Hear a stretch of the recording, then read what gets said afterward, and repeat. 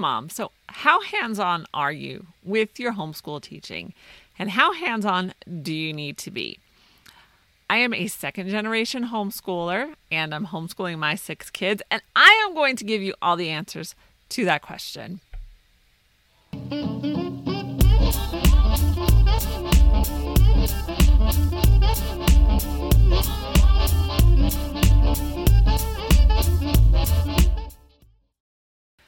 Hey, Mom. So welcome to this week's Coffee Chat. Now, Coffee Chat is an unscripted show where basically a thought pops into my head and I say, that sounds like a good thing to talk about. And so it's kind of off the cuff. I may have written down a few thoughts 30 seconds before I hit the record button.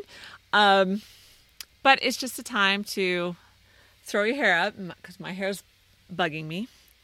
Throw your hair up in a messy bun and let's talk. So let's talk about how hands-on do you need to be with your teaching, especially if you're new to homeschooling and you're coming out of the public school. We have kind of like this mental picture in our head that we need a classroom, we need a whiteboard, we need all the fun stuff to really do this homeschooling thing well.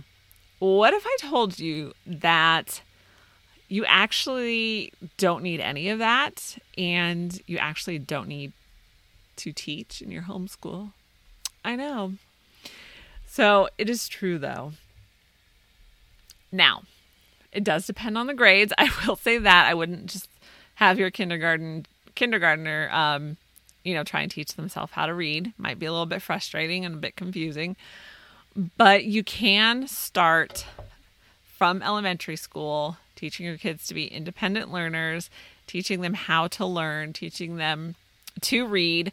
Reading is going to be the foundation for all of their learning. So really, that's what I always figured, especially with my oldest kids, because I sent them to school and because I didn't want to teach them reading. I didn't want to teach them the basics of math. I just didn't have the patience for it.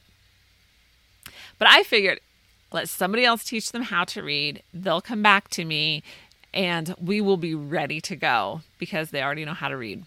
And so if your kids know how to read and they can understand what they're reading, they're golden because then they can easily search for answers on their own.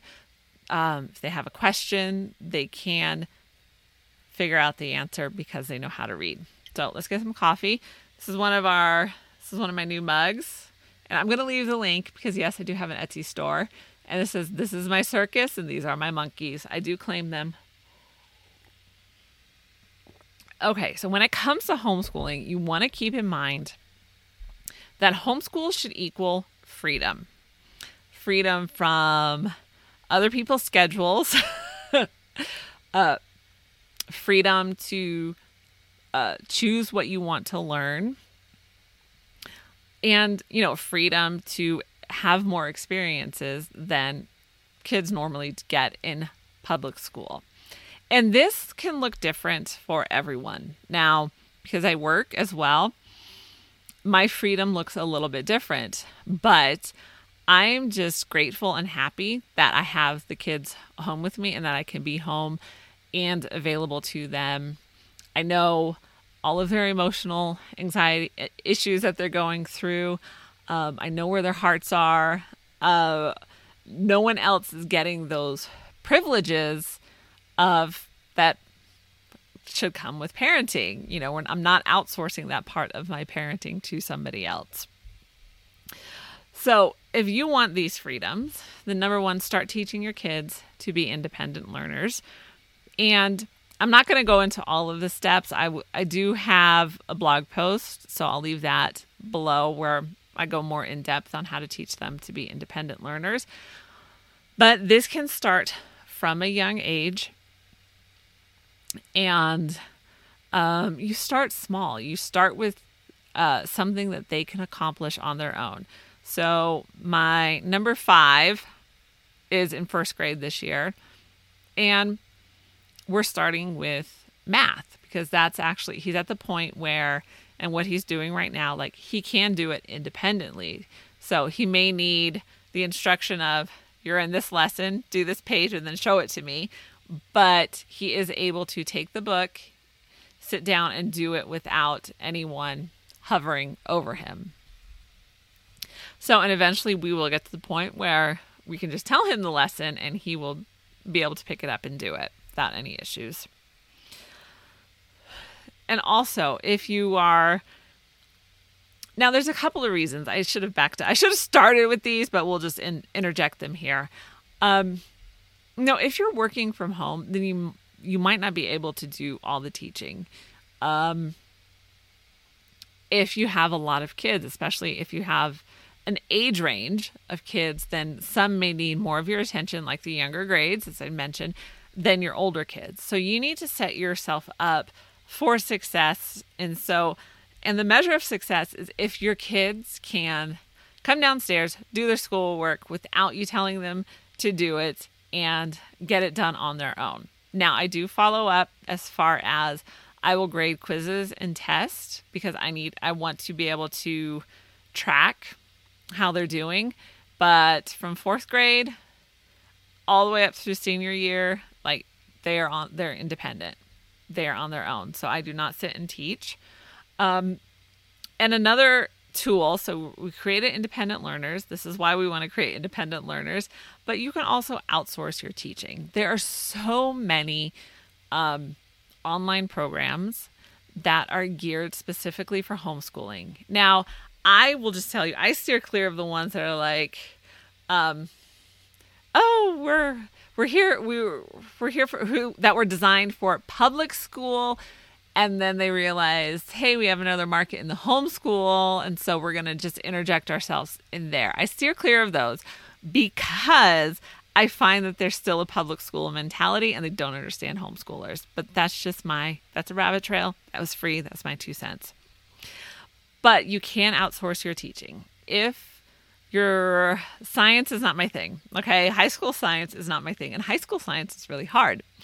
So that's one thing that I'm always looking for ways to outsource it. One science course that I found that I really like is Greg Landry's Homeschool Science, and I will definitely leave the link for you below. Because he offers, you can do it self-paced, you can do it live, you can have them grade, like there's virtual labs. There's so many benefits that is like, okay, this is one thing I do not like, so we're just going to have somebody else do it. And so outsourcing your teaching is totally acceptable, especially if there's subjects that you just don't want to teach. Maybe you could teach them, but you don't want to, and that's totally fine. You do not have to be like homeschooling. Your homeschool does not have to be dependent on you. And that gives you, let's go back to the first one, that gives you so much more freedom then. So you know that your kids can do their schoolwork and you can go grocery shopping without them. Or you can work and you know that their schoolwork is still going to get done. So it gives you a lot of freedom when your homeschool is not dependent on you. And finally, like I homeschool because I enjoy my kids and I enjoy having them around. Do they drive me crazy? Yes, they do.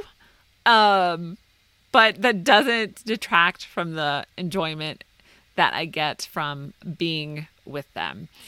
And like I may outsource some of the teaching to with trusted curriculum, but I will not outsource the parenting. And that's what I get. I get to be their parent full time. And if you're at this place right now where you're like, oh my goodness, there's no way I can homeschool. It's going to require too much time and energy, and I just don't have it, which is probably a legitimate reason.